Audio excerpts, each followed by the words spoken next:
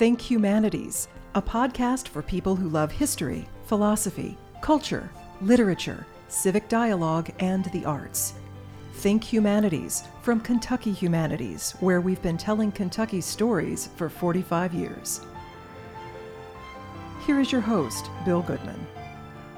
Since I've been at Kentucky Humanities, it has been an extreme pleasure to get to know so many nice people, but also to go through the process that people often ask me about, choosing our Chautauqua performers. And one of the pleasures of this position is learning about the process that one goes through to become a Chautauqua performer. The arduous, tough process of scripting and costuming and how the idea originates and the people that we work with. And one of the most amazing stories that we discovered last year was this wonderful person who sits across the Think Humanities podcast microphone with me, Debra Faulk, in real person. Hello. But this character that you play currently for Kentucky Humanities, whose name is Nancy Green. Who is that? They tell me and they say. And I often say to audiences when I'm addressing a Rotary Club or a community group of some sort, do you know that Aunt Jemima, the original Aunt Jemima of Pancake fame, is from where? Montgomery County? That's right. Kentucky? Mount Sterling. Mount Sterling? And that's Nancy Green? Are you kidding me, Mr. Goodman? No, I'm not kidding you. Debra Faulk, welcome to the microphone. Why, thank you, Mr. Bill Goodman. How are you this morning? I'm just fine, and it's so good to have you tell us not only about your performance and your character and what it means to you, but a little bit about yourself. And let's just dismiss with Aunt Jemima right now and talk about you. And let me ask you about your growing up and your Kentucky roots and then leaving for a while and coming back. Tell me your story. Yeah. Well, this is actually my second time around. So I am a Lexington native. I was born right on Aspendale Drive, and that was the East End projects back when I was born, 1968. So we lived there until I was 3. I'm the baby of 5. And my father helped build our first house, which was out in Winburn. Now it's called Winburn Estates. Mm-hmm. Ooh. Mm-hmm. So we moved to Winburn. I'm the baby of 5, where I went to Mary Todd Elementary, to Winburn Junior High, where my sister was an educator there. And from Winburn Junior High, I went to Bryan Station Senior High, and I ran away and went to California to become a singer. Somebody told me I couldn't sing, so then I started doing stand-up comedy. But you did do some singing, maybe in high school or just in the neighborhood or at home? At Main Street Baptist Church, where we were all forced and loved going to church there. My mother was the head soprano singer in the women's choir, and all of us were in the children's choir at Main Street Baptist Church. So you grew up singing gospels? Yeah. That's how most of us start. That's our captive audience, is church, because you'd be there all day on Sundays. Wow, I didn't know we would even be talking about this, but it just happens that the church that I attend and a minister who's been with us for about 6 months or so has a real, she's so thoughtful and respectful and wants to always talk to us about important matters of the day. And we've been singing some gospel music. We've been singing some old-time hymns. Yeah. And, I'm not sure, I'm embarrassed to say, but I'm going to say it to you, Debra Faulk. I'm not sure I knew the full story of Amazing Grace and how that was put. Do you know that? We're not going to go into that on the podcast. No, but do you know? I didn't know the story. I just sang the songs. I knew the words. I knew all the books of the Bible, and I was really good at Sunday school. My aunt taught Bible school. My sister taught Sunday school, as well as being the home economics teacher at Winburn. So I grew up with that upbringing. Well, for all of those who are a bit curious, and I need to do a little bit more research on this myself, the original melody tune for Amazing Grace was hummed and sung by slaves in a slave ship being transferred back and forth to various countries, certainly to Africa. And the one of the captains of the ship himself became enslaved through a pirate insurrection, and had to endure some of the same things that he'd put the slaves through. And he knew the tune, he knew the melody, and he wrote the lyrics to Amazing Grace. How about that? And the rest is history, as they say. But I bet you sang that when you were a little girl. We did, but I can't tell you what the lyrics are. I don't even remember half of the other books. Yeah. I used to know all the books, the Old Testament, the New Testament, and as I have lived life, I've tried a few different religions depending on where I lived. So I found that quite interesting too. So how was your experience in California, in Hollywood? It's phenomenal. They really gave me the life experiences that I needed to come back home. When I look at it and how I've come full circle, California got me ready to come back home to Kentucky to be the leader that I am. And you tell me about family that you still have here. Well, in my one household, I grew up with a sister that was mentally challenged, that went to the Bluegrass School. My other sister, Tammy, who was the educator, she died of breast cancer. Then I had a brother in the Army that came back from Desert Storm with PTSD. And my mother used to jump out of airplanes in the Air Force in the Korean War. And she was on dialysis, and I'm currently caring for my 85-year-old disabled Korean War veteran father who is disabled with dementia. So, and that was all under one roof. So, and then I was a runaway, a juvenile delinquent, youth at risk, and having people tell me that you're never going to be anything, really. And the funny thing about it is that I've always been funny.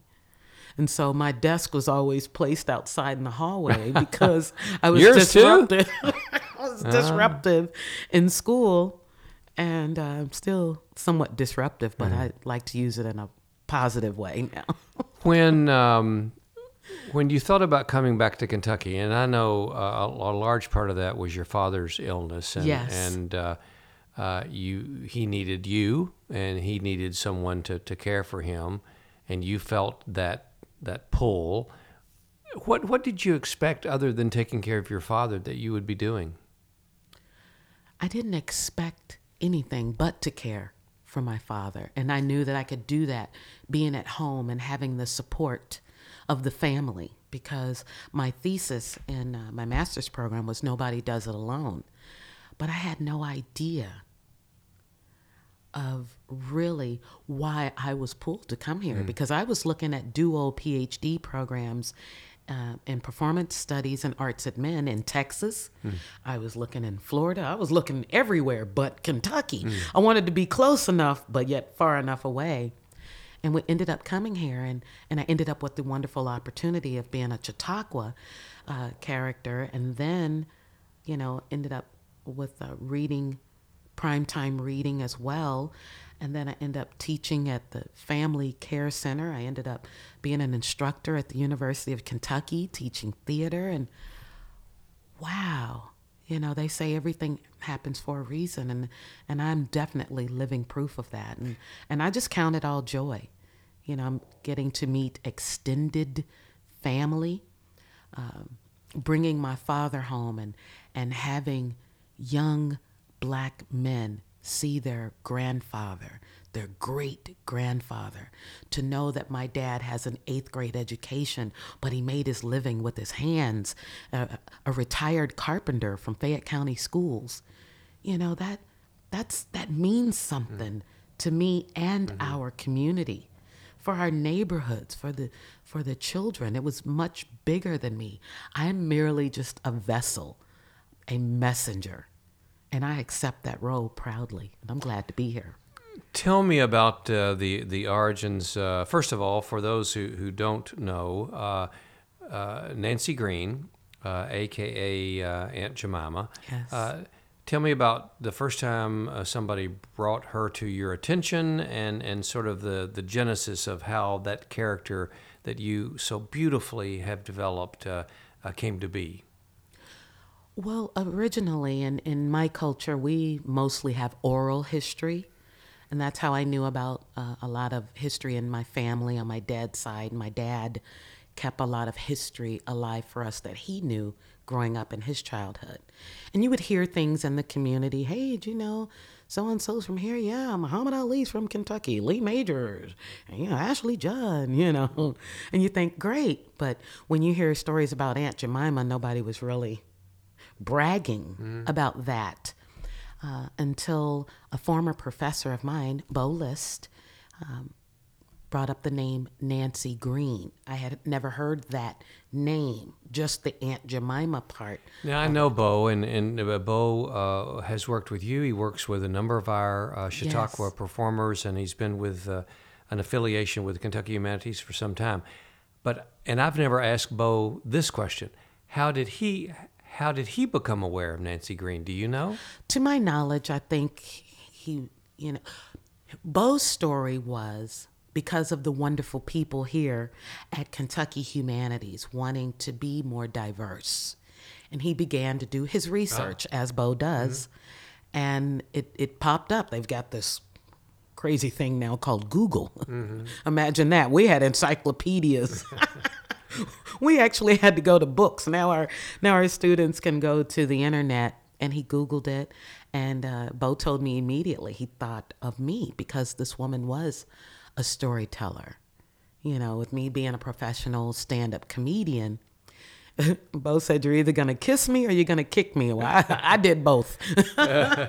So once we both started really looking into who she was and asking the questions and doing the research and going back and forth to Chicago and visiting the cemetery and finding out about the church and her people, it became quite interesting. And then we took a trip to Mount Sterling and began speaking with Miles Hoskins at the Historical Society there in Mount Sterling. And Miles was, he just started pulling out books and property, who owned who, and then I got involved with my scholar, Dr. Alistine Turley, who is the African American director at Berea College, and she specializes in events before 1850s. And my librarian, Rayannette Jones at the University of Kentucky, phenomenal women that these people we already knew, but what do we know? So it just became a real fun project for us all to uncover and unveil this woman who was so humble that made these sacrifices and being called these names and being ridiculed.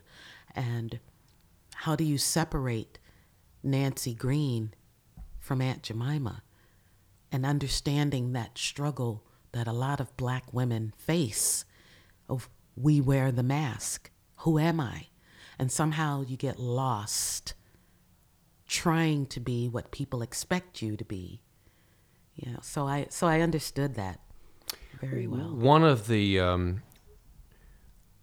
most poignant, one of the most successful studies, conversations that we have had at Kentucky Humanities, you were such a big part of, our race relations citywide conversation at the Lyric Theater last year, the performance the following day at the new Frederick Douglass High School was amazing with these kids. Yes. And how they responded. It's the dialogue that we want to continue to have about race and about relationships and relations. And You just, though, highlighted and gave credit to some amazing women, and Bo List also, that really knew of Nancy Green and did the research and all that. You've made this character come alive. I mean, there's no question. There's no way that we take anything away from this amazing performance that you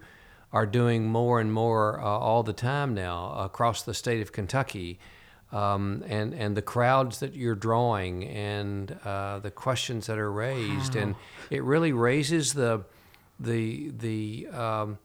issue that sometimes people are hesitant to talk about, Sure. and the sensitivity. We, as you know, are trying to have that conversation even more. We've had requests to take not only you but the conversation to other cities across Kentucky. So it's good to give credit to the women that did some of the research for you and helped you mold this character. If you had to kind of boil it down and explain to somebody that hasn't seen your performance, who Nancy Green was and what she became and how she ended her life, that's sort of your full performance in a nutshell. How would you sort of boil that down and tell someone? You know, when I look at Miss Green, I see my mother and my grandmother and my aunts and my sisters and my neighbors and my teachers. I see all these beautiful Black women that have been so strong for a number of years, and how we continue to carry the load and continue to keep moving forward, because that's all we know. So for me to portray this woman, it's as if she's our mascot. She's the umbrella for all the other women that stand with her under this umbrella. So for me to portray this woman, I feel like I'm touching a lot of women, saying, hey, listen, yeah, I might be out here selling these pancakes and doing this, but there's a reason why. And it really helped me with my life, because I too was going through a struggle of being Debra, you know, the one that's born here in Lexington, Kentucky. But then I also had to create a Dee Dee, someone else who could go on stage and perform. So that was your stage name was Dee Dee Rainbow, is that correct? Yeah, it's still my stage name, Yeah. but I've learned how to differentiate the two. You know, Debra is definitely the nurturer, the one that cares, the one that'll cry with you, the one that'll come and visit you in the hospital. Dee Dee's the one that's going to talk to the promoters about where's my check, where's my money, how come, you know. Dee Dee's like the security guard. Yeah. What was your persona on stage in California as Dee Dee Rainbow? I mean, were you? Yeah. Well, what did you have an attitude about yourself? Was your humor current event humor? Tell me a little bit about Dee Dee. Wow. Dee Dee was the bodyguard. Dee Dee was the protector. The rule maker. You can't go in there. You can't do this. And this is what I need from you. This is what you got to do. And this is what you need to do. You know, she was that agent that gave you those rules. Whereas Debra doesn't want to talk about money and contracts. No, I want to talk about, how's your day? Did you eat? Are you hungry? Hey, I've got an extra bed if you need somewhere to stay. But Dee Dee makes sure that you know the deadline and when you need to get out, which comes in handy for the holidays. Yeah. So I'm really grateful for that balance, because I grew up watching my mother having to do that, taking care of a special needs child. Mm-hmm. So I watched my mother at home, like you watch Nancy Green, and the woman that's there to raise the kids and making sure you're all cleaned up and making sure the bills are paid, you know. And on the other side, then you got that disciplinary, you know, you better not go outside without your coat on and do this and do that. So it's a wonderful balance. And I needed that in my life. You know, I don't know if I've ever interviewed or had conversation with a stand-up comic before? I'm just trying to. I was thinking as you were going through that. I'm trying to see you up on, one of these little stages somewhere in a little just dark and dingy nightclub. Is that? Do I have the picture right? Well, some of them were dark and dingy. Yeah. The thing that I loved about Dee Dee is very much outgoing, and she wears the different weaves, wigs, hats, mini skirts, stilettos. Were you heckled? Absolutely. Did you invite that, or was that? No, I didn't invite it, but I knew how to handle it. Yeah.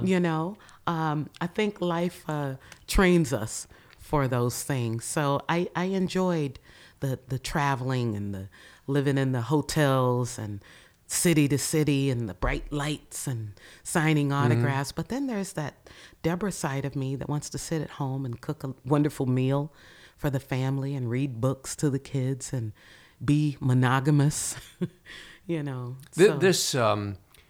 This character, Nancy, Aunt Jemima, what's the lesson today that you try to impart to audiences, whether they're children or the adults that you're addressing all over the Commonwealth? What do you leave them with that you think they should have? What I always close with, somehow it's become my signature closing, which was also my thesis in my master's program, which is called Nobody Does It Alone. It was also the topic of my TED Talk that I just did last week at Transylvania. But I always knew that I couldn't do it alone.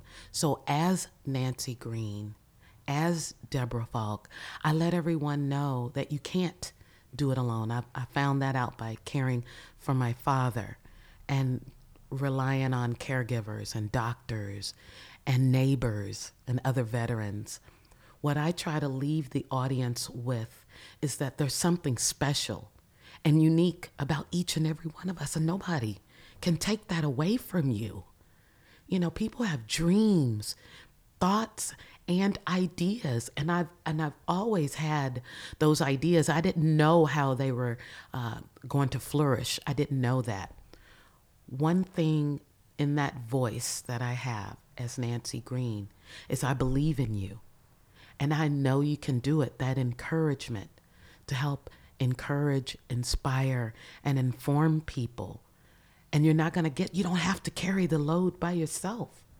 I got a wheelbarrow you can borrow. Maybe somebody else has got skates, and maybe somebody's got a horse and buggy, or maybe somebody's got a pigeon, and there's all kind of ways. Hey, a hawk tried to come by the other day and pick up my dog out of the backyard.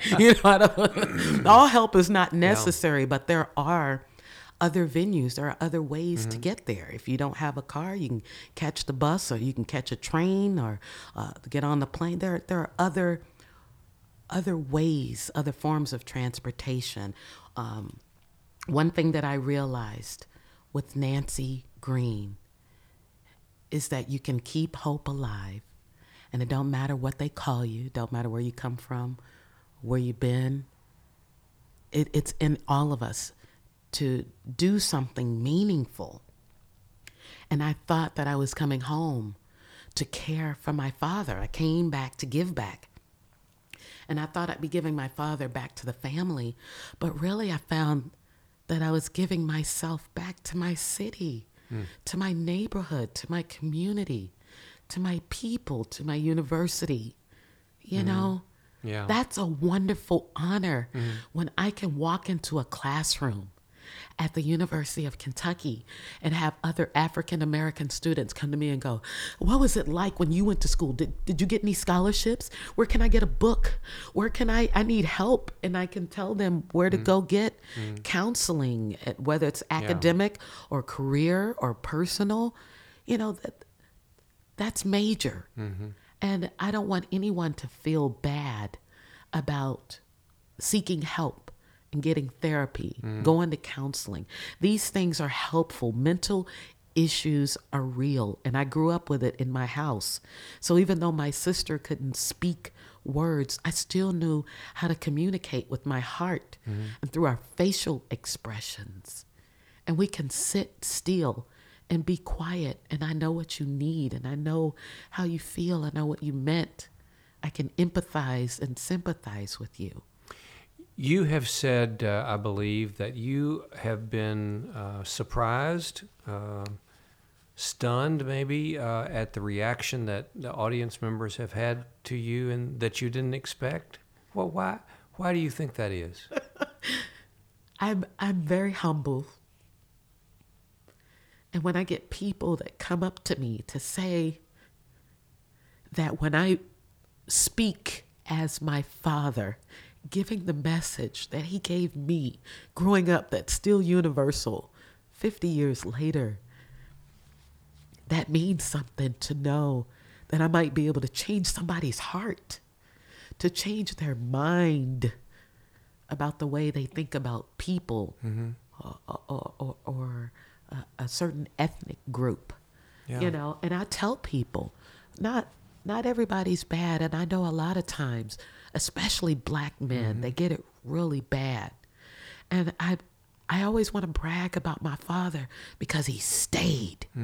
And I wanted people to understand I'm not bragging because we were certainly not the Huxtables, but we wasn't the Evans family neither. We were more like the Jeffersons. I knew how to dream. I knew because my father told me that I could have a piece of pie, I could have cookies, I could have cupcakes and ho-hos and Twinkies. I didn't have to limit myself. And Moving on up. My daddy taught me that, and he's got an 8th grade education. Yeah. But that's a man that made a living building things with his hands. He had a talent. And I knew my mother was a singer. She had a talent. And I too have a voice. I use it as comedy. And I know that my comedy helps heal people's pain. This is a movement, you know. I'm a movement by myself, but I'm a force when we're together. You know? Well, it's not only comedy, Deborah, and you know this. I mean, you are being too humble that yours is a impactful, dramatic presentation as Nancy Green, as Aunt Jemima, and people that are listening to us can find out more about you on our website, kyhumanities.org. You're available if they can squeeze you in. You've got a few openings, but I know you've been working a lot in the last few weeks, traveling all over and meeting people and meeting old acquaintances. And it's been a beautiful journey. Even people that have worked with my father at the school, at Fayette County schools, you know, 25 years ago. And people are still coming to me saying, hey, your dad helped me. Yeah. You know, I knew your mom. And it's just wonderful. They might remember that little Debra Faulk that used to go along with Daddy somewhere or Mama to right. church. Or the little Debra Faulk that was out on Cisco Road. That's the new spur road. Yeah. I want people to know that you can't give up, especially on our youth. We cannot give up on them. They need us and we need them. Because somebody's got to be here to carry on. And I just want to be able to hold that torch and light somebody else up so we can all celebrate together. So if I had to put it in a nutshell, who is Nancy Green? I would say she is definitely a matriarch for Kentucky, a nurturer, a caregiver, a woman that wore lots of hats, that built churches. And, you know, they're using big words. She was a philanthropist, and she was Miss Green, you know, and that's what we do in our community. We take care of each other. And I believe that for Lexington, Kentucky, for Fayette County, for Winburn, for everybody out on the north side of Lexington, I want them to know that I came back to give back, and it's my honor and my pleasure. Thank you for being here. Thank you, Mr. Goodman. Think Humanities is a podcast from Kentucky Humanities and is a production of the University of Kentucky College of Arts and Sciences. This podcast was created at the Media Depot. Think Humanities is available at kyhumanities.org, iTunes, and SoundCloud.